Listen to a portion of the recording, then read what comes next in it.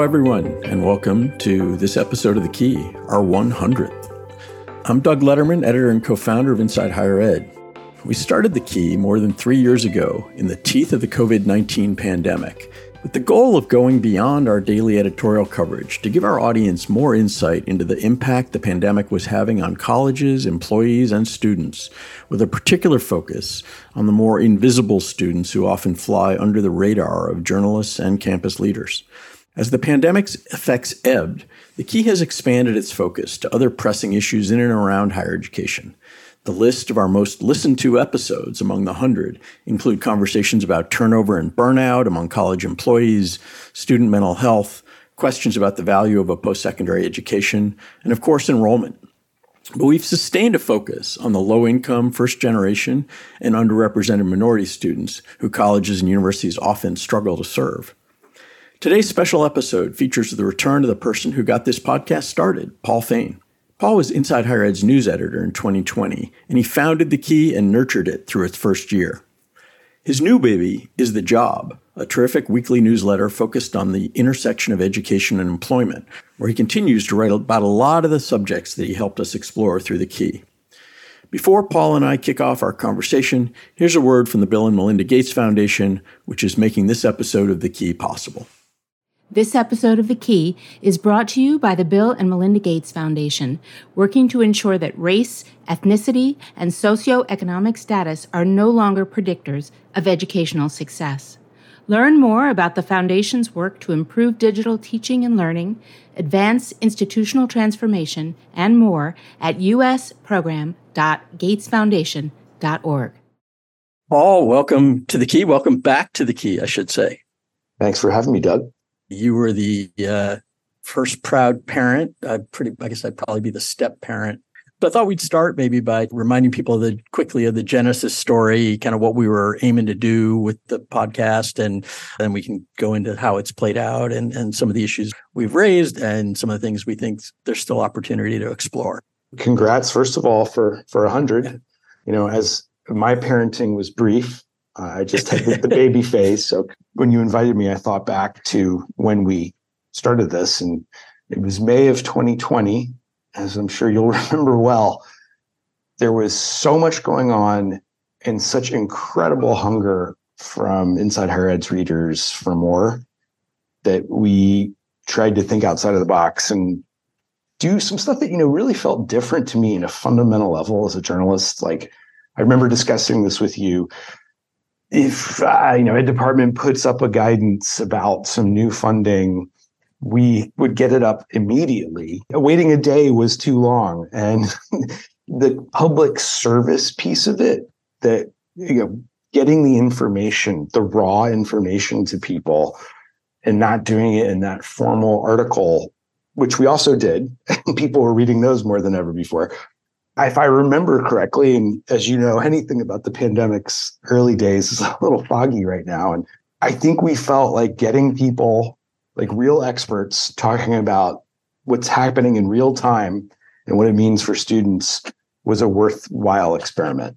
And it was also an experiment for us to deliver it to them in different ways, which was a pretty big change for us. And I do think our audience has responded to us bringing other people's voices, literally, directly to them. You also decided, and I'm really glad you pointed us in this direction, to focus heavily on a very specific population of learners, particularly the low-income, first-gen, underrepresented minority students who tend to be a little more invisible in higher education and were disproportionately affected by the pandemic. I don't know if there's anything you want to say about that. I have a lot to say about that, but before I do, your point about doing different types of journalism, I hadn't thought about this until you said that. At Inside Higher Ed, you all host a lot of people and have these fascinating conversations that I was part of for 10 years. And sometimes I felt like I wish we could use them more. You do use them during a time of just catastrophe, massive need for information. It felt like that. It felt like I hate to see things sitting on my reporter's notebook that's not out there. And I remember feeling like nervous of trying something new, but thinking, people are going to want more. And it felt good to get those things out there. looking at those early episodes, I mean, we all think about what we got right and wrong about what was happening. But looking at it, it's like, oh, wow. I'm going to say by luck and by having the right people on, you could see what we would find out 6 months later, like the impact on community college students in particular. I just get really excited looking at all the community college experts, Karen Stout, Eli Oakley, Steve Johnson, Sue Ellspermann. That was just in like the first 5 episodes. And Steve Johnson at Sinclair, I'm a homer. I grew up in Dayton, Ohio, so huge fan of him. But I remember him saying, like, it's going to be hard. Like, there was signaling that the enrollment was going to be a problem for that sector. And Michelle Asha Cooper, Johnny Taylor, Laurel Espinosa were in those first few episodes talking about in particular, the toll that the pandemic was taking on low income and minoritized Americans. You could see the problem developing that we are still grappling with in real time. Totally. Now you've got me thinking about something I hadn't really thought about before. What we do as journalists most of the time is be a pass-through and a interpreter and a sense maker, ideally, hopefully in a good way, of what we hear from other people. What's been nice about the podcast to me is much more original source material and hearing from the people themselves and who are really sort of much more at the front dealing with the issues. And I think that is a different kind of journalism, and I think it's been really useful for our audience. Are there other aspects of what you did during your time overseeing the Key that have stuck with you and influenced what you've done since then in your current work?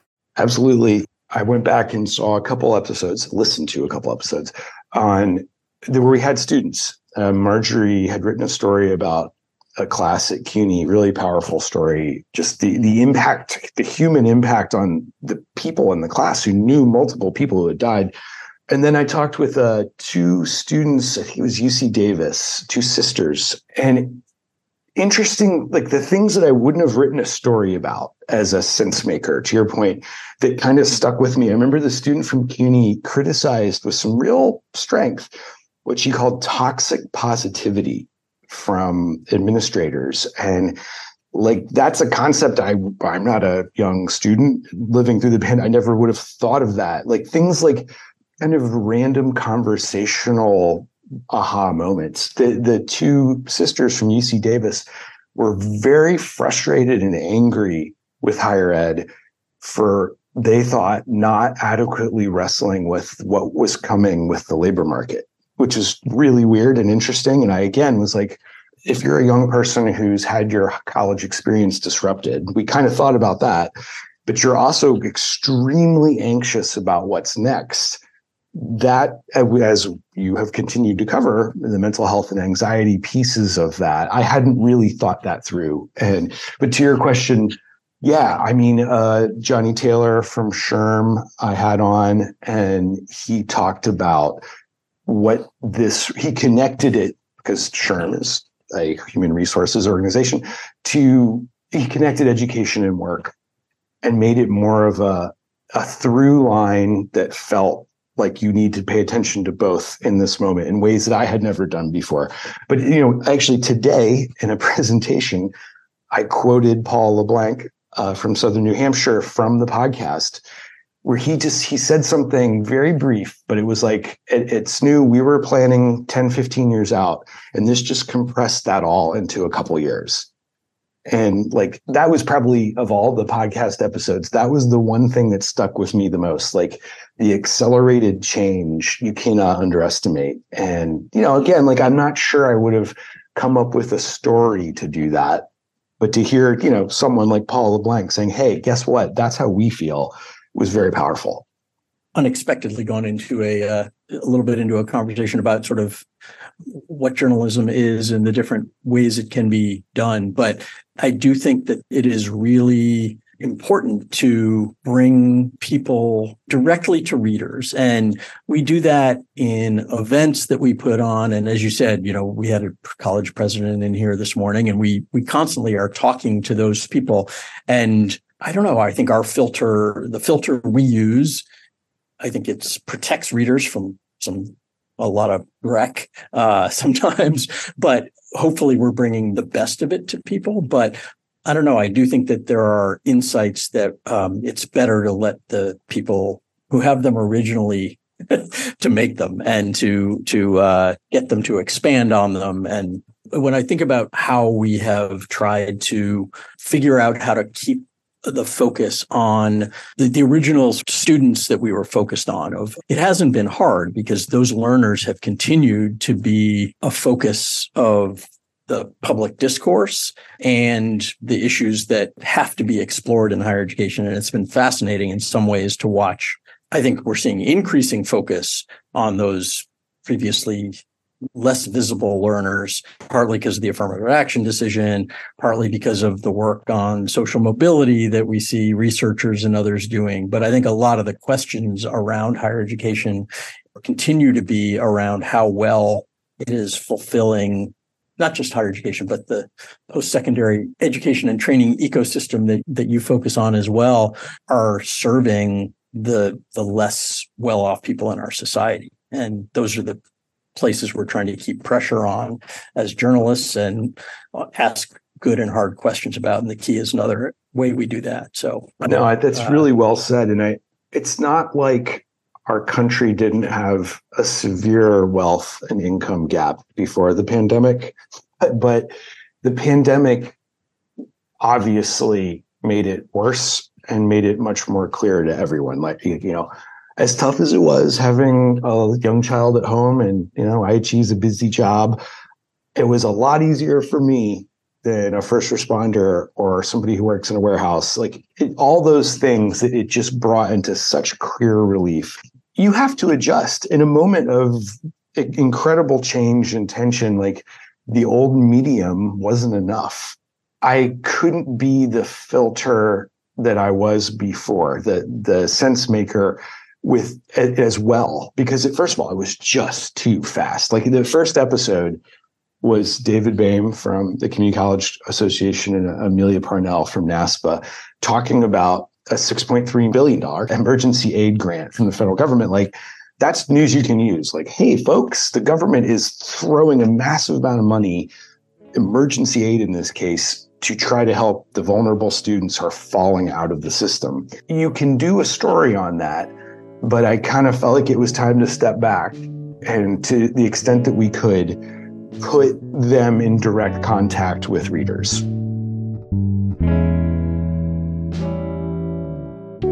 This episode of The Key is brought to you by the Bill and Melinda Gates Foundation, working to ensure that race, ethnicity, and socioeconomic status are no longer predictors of educational success. Learn more about the Foundation's work to improve digital teaching and learning, advance institutional transformation, and more at usprogram.gatesfoundation.org.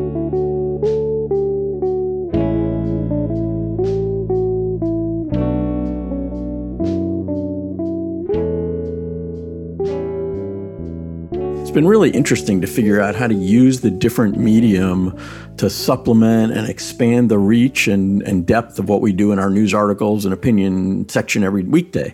One of the ways I've tried to use the podcast the past couple of years is to dig more deeply into a topic or a news development that we may have covered briefly in our news pages or earlier. Maybe it's coming back to the latest enrollment numbers from the National Student Clearinghouse that we did a high-level analysis of the day they were released, but then digging into the community college data with on-the-ground insights from someone like Joe Garcia of the Colorado Community College System, or tying together a set of small developments into something larger, like the episode you joined for earlier this year about whether for-profit colleges were on their last legs. Those blurred lines that started to blur during the pandemic or went fully blurry are still there. Like I remember, obviously, virtual events became very, very different and important for people in our world during that time. And then I started thinking, like, the difference between a podcast or even like a webcast and a news story, everything started to get more blurry. And like, you have done a good job as a listener. I've, paid attention to how you've kind of crafted the arc of the conversation in a way that resembles more a good piece of journalistic writing than like the early some of those ones I did have two guests, but it wasn't usually strung as well. And like the respondent, that kind of piece. But again, like I'm not too hard on ourselves because it was so crazy. Like I looked at one of my favorite episodes was Tim White, the then chancellor of Cal State, who they made the decision to go online in the fall. If you remember, like they were the first biggie to do that. And our reporter, Lila Burke, did a great job of writing that. But he came on the podcast and went into greater depth about the whys and the hows of that. And, in retrospect, like it would have been pretty cool to have a couple people respond and kind of expand on that. But it was still pretty great to get Tim White, who had been like on every newspaper in the world, describing why he did that at much greater depth. Spinning it forward, what issues are most top of mind for you, especially for the more invisible learners in the ecosystem and the institutions that serve them? What are you going to be focusing on in your newsletter, and what you're thinking on what our listeners should be paying attention to? It's interesting for me. I feel like my focus as a journalist has narrowed when it comes to higher ed. Like I read Inside Higher Ed and I feel kind of sad that I don't know the president of X liberal arts college. I've gone cold in my understanding of certain aspects of the very complex, enormously huge higher ed industry. I'm much more focused on open access institutions entirely, really, and those students. But I've also broadened my focus just as much as I've narrowed it, into the workforce and K-12. Like I didn't think I would ever be doing K-12 again. I did it a tiny bit many, many years ago, but the themes are similar. And, one of the things I would say that feels like this era, right? Like we're out of the pandemic, I guess. The impacts, certainly not. And unfortunately, or fortunately, depending on your perspective, the pace of change is probably going to keep going really fast. And it has a lot to do with AI and other things too. But I also feel like we kind of know what the problems are. We definitely know what the problems are for low-income students and underserved Americans, frankly. And I think we know a lot of the solutions, like maybe not you and me, but people do. And I've heard a lot of them. I feel like there's a coalescing around, the Raj Chetty work, opportunity. What's it called again? Opportunity Insights. Opportunity Insights. Yes, thank you. At Harvard, they have shown what we all kind of knew, that social capital means more than the quality of education. That is a very powerful and almost crazy to say sentence, but it's true. The data is pretty incontrovertible. And the question to me in this moment is like, if we kind of know what the problems are and generally how to fix them, how do we start doing it? Where are there, I hate the word scalable, but I don't have a better one, interventions to help low-income people get the help that I got growing up? It costs a lot of money, by the way. Talking to people about the wraparound services that are required to help people not just complete, but to complete and to move into a career. And unfortunately, not just move into a first job, but move into a career, a second and third job. That stuff, like I'm hopeful because I feel like there's agreement and bizarrely nonpartisan. Like, honestly, like as my beat has narrowed, I'm in this weird place where it doesn't feel very partisan. Like I can't tell. I interviewed the governor of Missouri recently, Michael Parson. He's very conservative. And I caught myself in the interview being like, he sounds like a progressive. He's just using slightly different words, like there is a lot of opportunity there, but it's going to take a lot of money. I think about this one a lot. Economic and social mobility. We all have heard those words. What has to happen for somebody to move up? Somebody else has to give something up. We all remember what happened when Obama tried to drop 529 plans. I think that lasted 3 days. One of those things that we know, like, sorry, they're just not justifiable. That money is not well spent. That tax benefit goes to largely rich people. and we should probably spend it on Pell or something else. So those sort of decisions that, let's be honest, no political party can really do easily, but they kind of have to do it. I very much agree that we're seeing a coalescing around certain issues. If you look at the states, for instance, that have changed their standards for public sector jobs, in many cases to drop the bachelor's degree requirement, that includes red states like Utah and blue states like Maryland and purple states like Pennsylvania. That's heartening. But anytime you're talking about things that require money, like you were just talking about, you're probably envisioning some kind of role or requiring some kind of role for government in some way. And it's hard not to worry about the dysfunctionality of our representatives in actually getting things done, even things where there might be philosophical agreement. Any last thoughts about the work we've done at The Key and what we should be thinking about for our next 100 episodes? We like to say that I'm an old school journalist and I'm not an advocate. And I am just trying to make sense of complicated issues. And I think the podcast kind of was proof of that. Like, if you listen to like us right now, like, I don't have the answers. And I think I really liked the way we approached it without an agenda. And the only agenda being, let's try to focus on low income and forgotten students. And so keep doing that. And I think to your point of dysfunction in our really, really dysfunctional political discourse beyond Washington, like, it doesn't have to be that zero-sum game. Like, I just read this incredible study that like people who are younger than I am, who grew up in a time of not incredible growth in this country, tend to be more zero-sum for good reason. Like, if you're a millennial, even buying a house was not the experience that you and I had. And it's hard to underestimate how important that is. So like, that makes it even harder to be nuanced about things like college degrees versus skills-based hiring or some of these really tough issues. And I think that really depressing and incredible piece that the New York Times ran recently by 2 Princeton economists about the gap in life expectancy being 8.5 years between people without a 4-year degree and with a 4-year degree. Like, what is the answer to that? All the things. It is not, well, you're a bad person who wants people to die younger if you think 4-year college isn't for everyone. And they say that in that piece, by the way. It's a fascinating, it's required reading for anyone who covers this stuff or cares about it. I think maintaining that nuance and, like, to your point, like, yeah, Washington's probably not going to save us, especially as we head into 2024. But the states might. States are closer, like they don't get to, they have to balance budgets. They have employers saying, hey, we're not coming here unless you find a way to help your workforce get education and skills. So I do think you see more nuanced, complex solutions emerging in the states. I've written recently about the Alabama talent triad, which, if you haven't checked it out, and there's not much on the internet yet, it is the most incredible 10-year project to try to close gaps between education and jobs that I've ever seen.